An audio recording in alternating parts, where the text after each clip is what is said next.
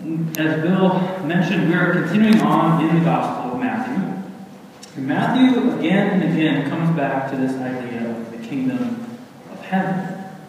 And so we're going to spend the next several weeks looking at what this kingdom is and what it means for us. We'll find that it's an upside-down kingdom, a kingdom that is not what we expect. But before we get into that, would you pray with me? Lord, we thank you for this time that we can come and we can open your word and we can hear what you have to say to us. Pray that you would use me to be faithful to what you have to say. Pray, Lord, that you would speak to each one of us clearly this morning. We commit this time to you and to your glory. We love you, in your name we pray. Amen. Well, during the Christmas season, we covered the Christmas story, the first 3 chapters of Matthew. And the author of Matthew, points out how Jesus is the promised king. He says, hey, look, Jesus fulfills this prophecy. And hey, look, Jesus brings about that prophecy to fulfillment. And these 3 wise men from the east, they come and they worship Jesus as king. Every detail of Matthew 1 through 3 is meant to point us to Jesus as this coming king that the Old Testament has been talking about. He's saying, he's here. Get ready for what he's about to do. And you can imagine the Jews understand what's going on. They're ecstatic. They, as we saw last week, all go out into the desert to see this guy named John the Baptist, who they think has something to do with this coming kingdom. They've been waiting hundreds of years for a king to come and end their subjugation to Rome. And then they see Jesus out in the desert. And Jesus is baptized, anointed by God himself. And the Jews are like, Jesus, you're the king. Tell us what to do. You're the one who's come to deliver us from the Roman Empire. Rome is going to get it. What's the plan, Jesus? How are we going to establish your kingdom? Kingdom that's been promised us in the Old Testament. You're heading to Jerusalem, right, Jesus? That's the city of the kings, the capital. You're going to challenge Rome. You're going to set up your perfect and your just kingdom there, aren't you? Well, let's go, Jesus. And we come to our text this morning. And we see that Jesus has a very different idea of what this king, what he has come to do. It says in Matthew 4, verse 1, as Bill just read, it says, "Then Jesus was led up by the Spirit into the wilderness to be tempted by the devil." What in the world is going on here? This is an unexpected start. Why is Jesus purposely going into the desert to make himself vulnerable to Satan? That's your master plan, Jesus? That's how you're starting your coming kingdom? That doesn't make sense. In terms of the expectations that people had of him and of what he was going to do, this is upside down. You can imagine the Jews already marching off to Jerusalem, ready to take back their land, for Jesus to establish this kingdom, and they're on their way and realize that Jesus isn't with them. And they turn back. Jesus is headed the other direction, out further into the desert. What is he doing? Where is he going? And I tell you what, Jesus is so different than what we thought our Savior would look like, that 2,000 years later, in terms of our expectations of him and what he is about, Jesus is still often upside down to us. Dallas Willard, who is a great Christian theologian, once used an analogy that fits with what we're talking about today. He recounted when a pilot was practicing high-speed maneuvers in a jet fighter. They turned the controls for what they thought would be a steep ascent upward and flew straight into the ground. They were unaware that they've been flying upside down the whole time. And that's the case for many of us. It's us who are upside down, not Jesus, after all. Many of us come here this morning flying at high speed, some of us attempting difficult maneuvers, and all the while flying upside down without even knowing it. The Jews were upside down, and that resulted in their expecting Jesus to strike some political, military victory against Rome. But Jesus didn't come to that. Our being upside down results in our expecting Jesus to simply give us a few tips on how to be better people. In the case of this passage today, we often expect Jesus to give us techniques and methods on how to resist temptation. But this text is not in the Bible primarily for that reason. Instead, we're going to see this, that Jesus' upside-down faithfulness is what turns us right side up. That's our big idea this morning. Jesus' upside-down faithfulness is what turns us right side up. This morning, we're going to explore the story of Jesus' temptation and find out what exactly we mean by upside-down faithfulness. And then we're going to draw some conclusions about how his faithfulness turns us right side up. In other words, what does Jesus' faithfulness mean for you and me? That's where we're headed. You also get a number of opportunities to hear me attempt to say that Jesus possesses it. But first, what do we mean by Jesus' upside-down faithfulness? Look with me in chapter 3, Matthew, verse 17, because that's really where the story begins. Jesus has just been baptized, and he comes out of the water, and the text reads like this. And behold, a voice from heaven said, "This is my beloved Son, with whom I am well pleased." In effect, the Father is saying, "That's my boy." Jesus has a relationship of love and approval with the Father. What he does with the Father's consent, at the Father's bidding. His mission in life is the mission that the Father has given him. He's a faithful Son.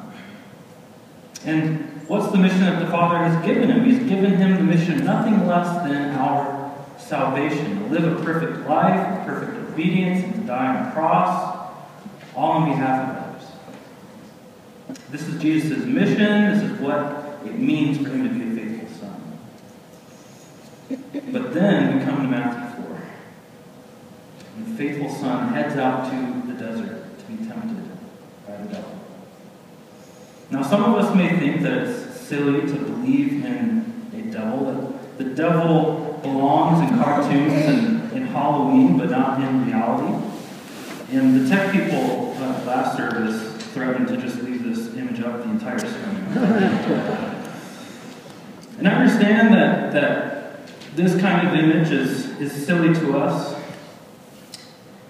but we don't want to make the mistake of obsessing over Satan and thinking that he's behind every bush. But I also don't think we want to make the mistake of totally denying Satan's existence and not seeing him behind any bush.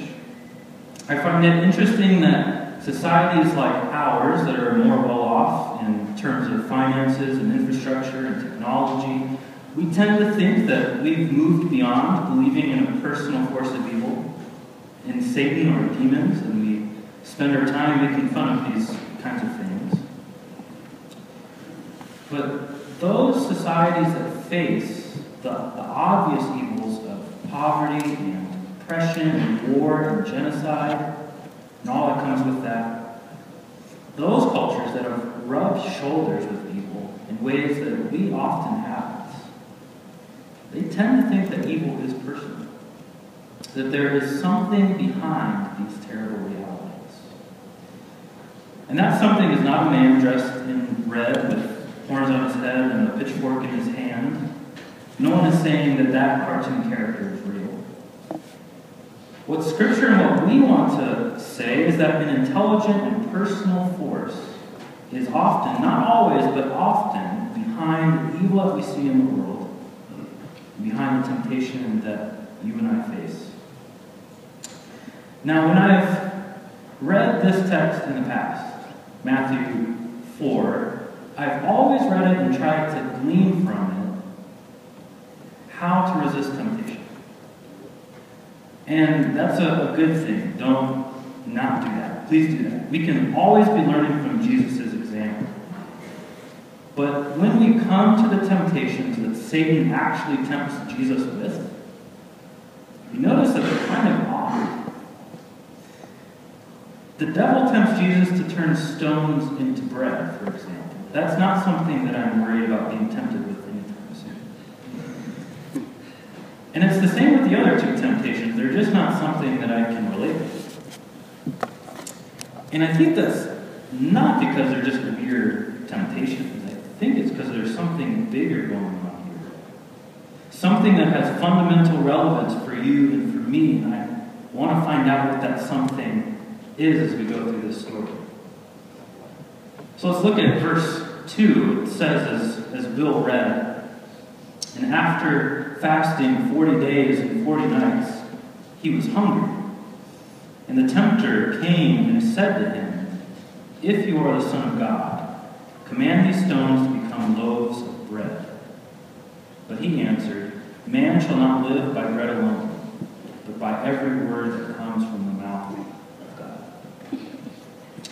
At first blush, I have to ask the question, why would it be wrong for Jesus to turn stones into bread?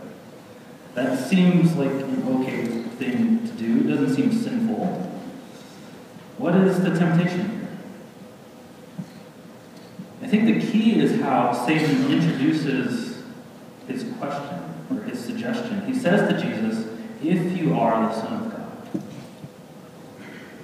Satan is not casting doubt here on whether Jesus is the Son of God or not. They both know that Jesus is the Son of God. But he's suggesting that since he is indeed God's beloved Son, then he shouldn't be starving. If Jesus, you have the power to satisfy yourself, why are you wearing yourself out? Jesus, who after 40 days in harsh conditions with no shelter and no food, is probably hungrier than you or I probably will ever be. He, you can imagine, looks back at Satan, his mouth watering, his whole body trembling with weakness, his mind hazy because of lack of nutrition. Doesn't have the energy to think of much except his desire for food.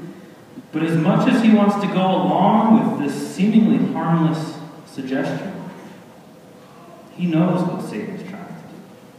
He knows that this temptation isn't just about bread. Satan is trying to get Jesus to use his sonship, his close relationship with the Father, in a way that we would call right side up.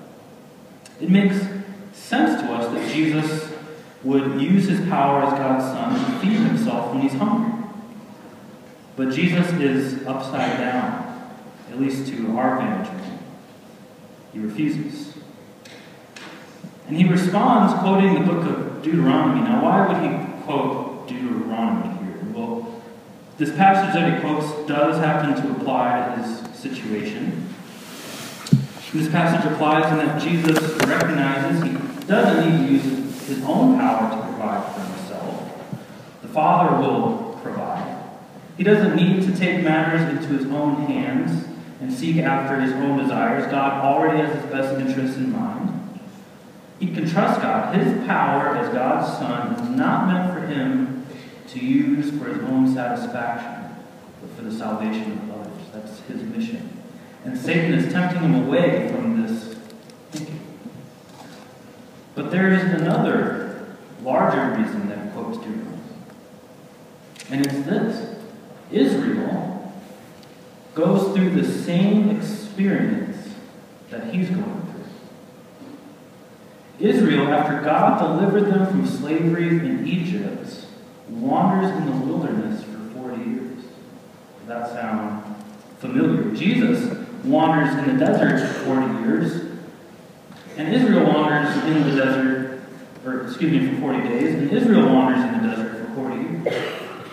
That's not a coincidence. It's not a coincidence that Jesus points back to Israel's experience. They both face the same testing and temptation. This is not a coincidence.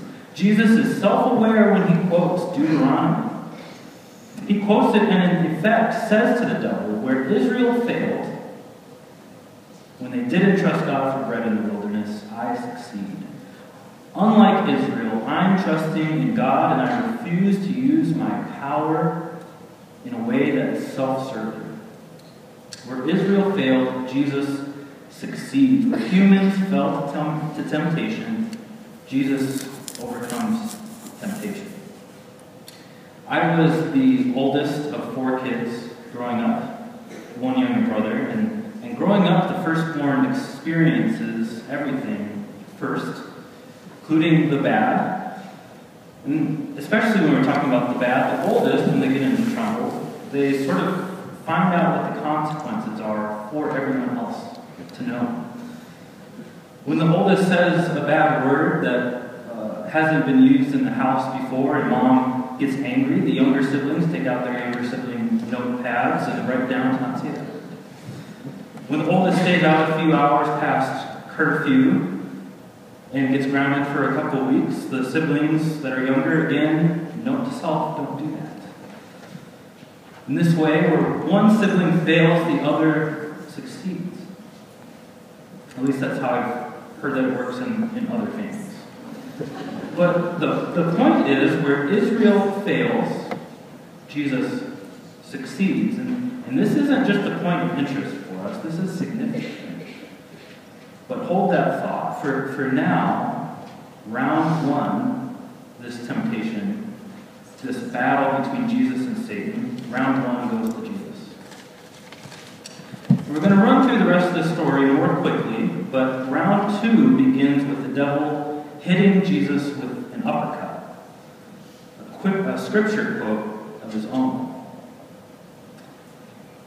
Verse 5 says this, "Then the devil took him to the holy city and set him on the pinnacle of the temple." And this could mean that they either went physically to the temple or the devil gave him some sort of a vision. And the devil said to him, if you are the Son of God, there it is again, throw yourself down, for it is written, he will command his angels concerning you, and on their hands they will bear you up, lest you strike your foot against a stone. Again, this is something that I'm really not worried about being tempted with. How can it be tempting for Jesus to throw himself down from the temple to be caught by God?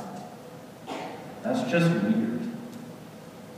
Well, Satan quotes Psalm 91. And Psalm 91 is about a person that God truly loves. And it says that the one who God truly loves, if he falls down, God will catch him.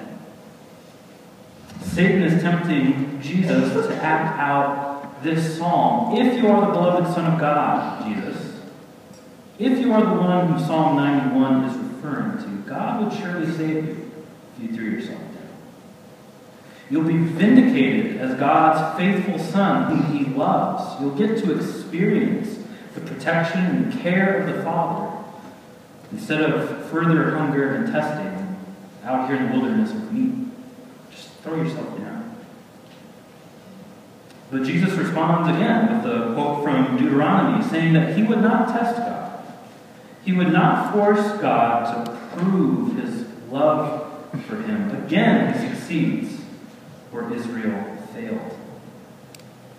Deuteronomy tells us that Israel tested God during their time in the wilderness.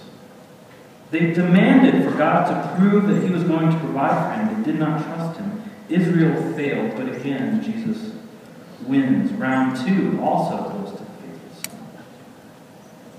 Satan decides that this isn't going the way that he hoped it would go, so he brings out his big guns, decides to make Jesus an offer that he can't refuse.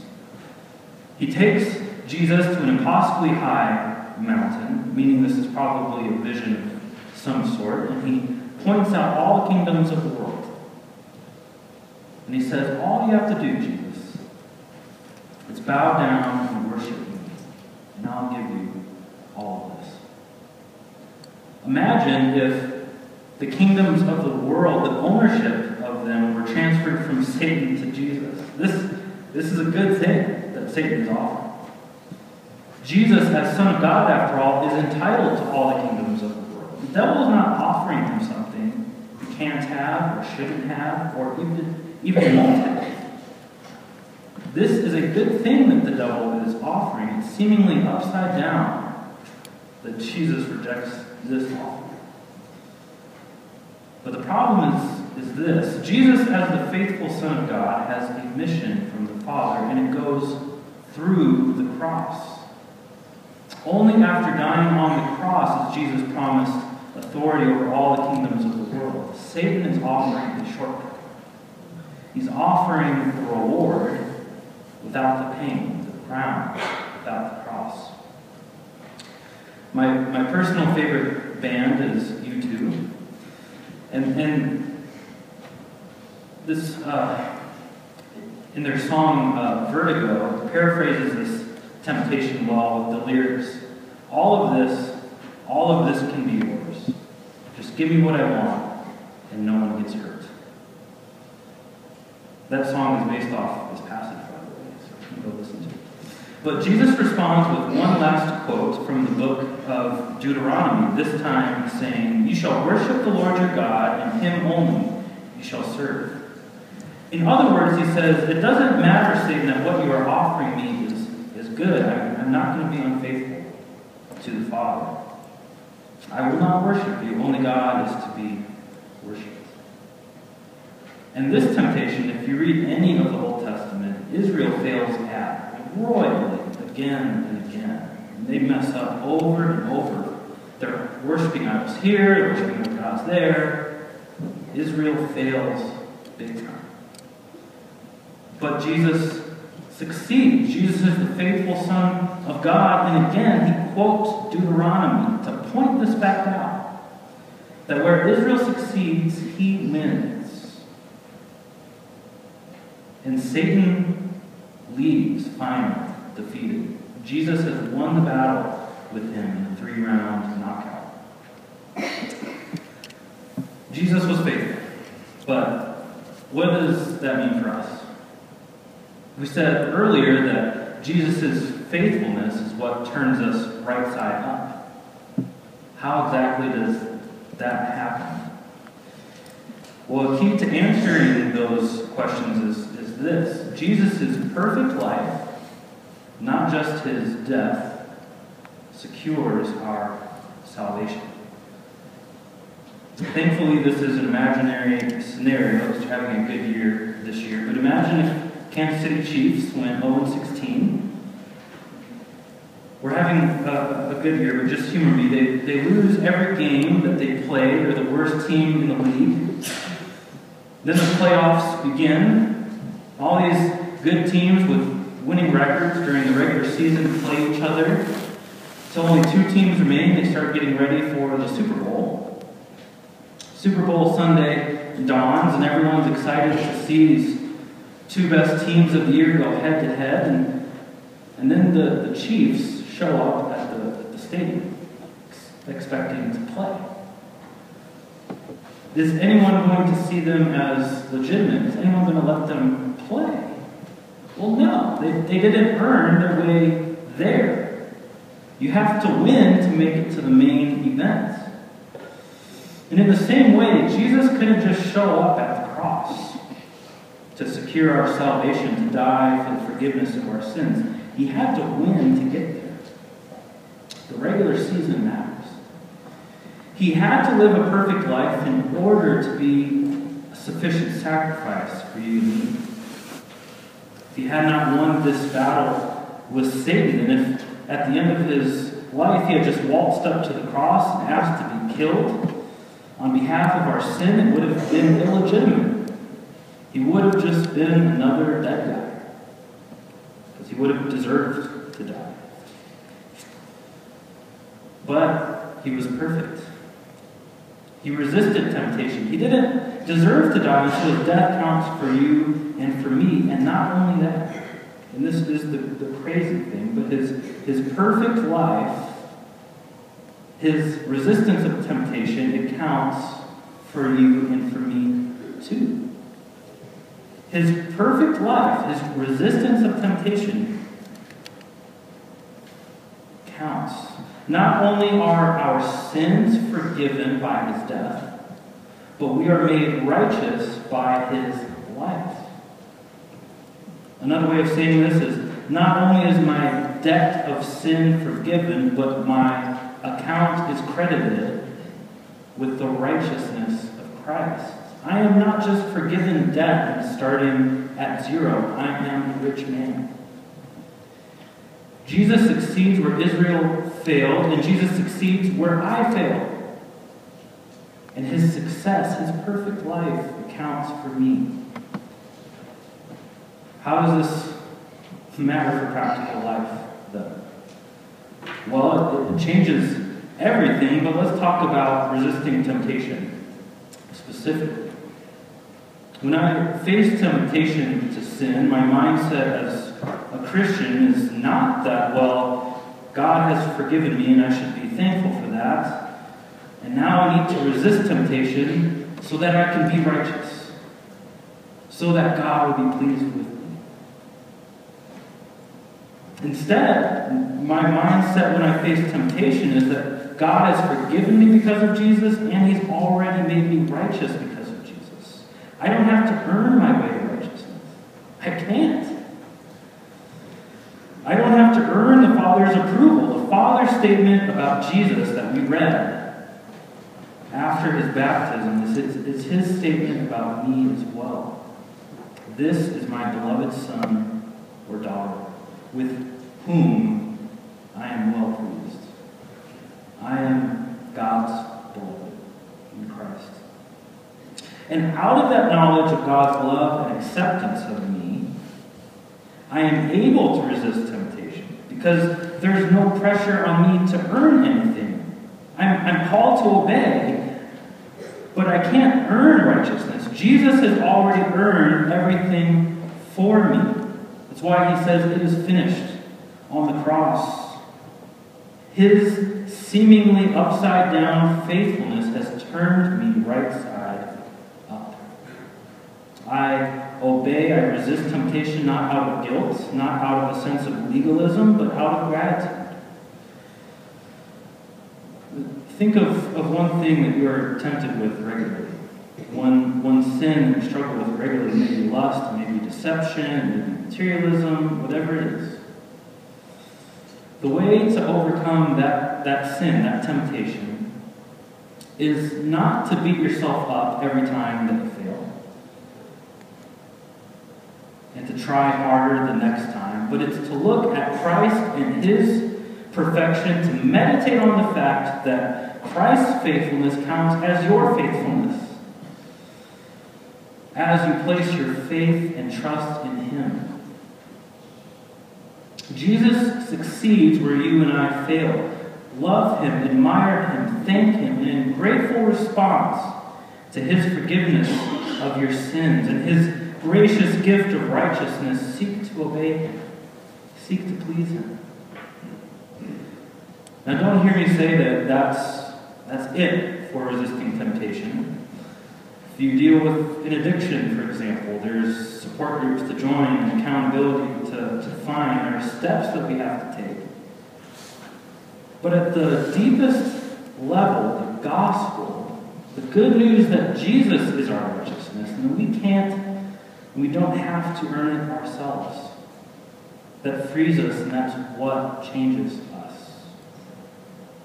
It's what we meditate on day by day. It's what propels our spiritual maturity, our sanctification.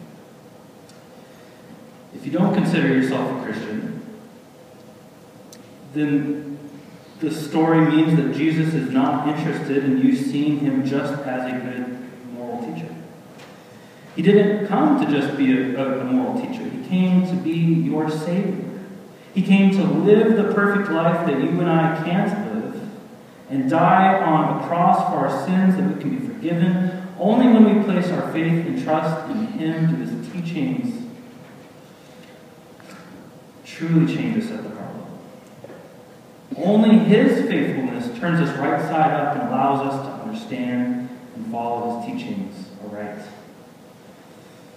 And if you're a Christian and are in sin, if you're living a lifestyle of disobedience, know that nothing makes sin just okay. The gospel does not give us a pass to do whatever we like. Yes, God is gracious beyond measure. Yes, Jesus forgives you and gives you his righteousness as you trust him and follow him. But he does so as you trust in and follow him. God's grace is a free gift, but you do have to receive the gift. If you have a sinful habit and aren't turning from it, if you don't want to, that's a sign that you're spurning God's gracious gift. Turn from that sin and receive God's free gift. My mom and dad were loving and demanding parents. They expected us to get good grades, to behave ourselves, to do our chores without grumbling. If we failed their expectations, there would be consequences. It wasn't just acceptable to do whatever we wanted, but we always knew that they loved us. There was never a question about that. We never felt like we had to somehow earn their love or earn the right to be their children. We knew we were their sons and daughters. And we wanted to please them because they loved us, not so they would love us. And I know many of us do not have the relationship with our parents or the relationship with our kids that we would desire. And my relationship with my family is far from perfect. But God wants to be your perfect Father. And he wants you to be his beloved son or daughter. And whether you're a Christian or not, you don't have to earn that. You can't earn that.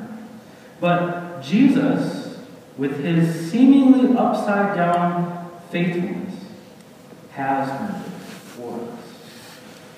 It is he who turns us right side up.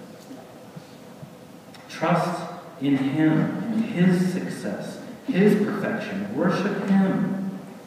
Set your eyes on him, on the road to overcoming temptation. That's the start. An unexpected start. Let's pray.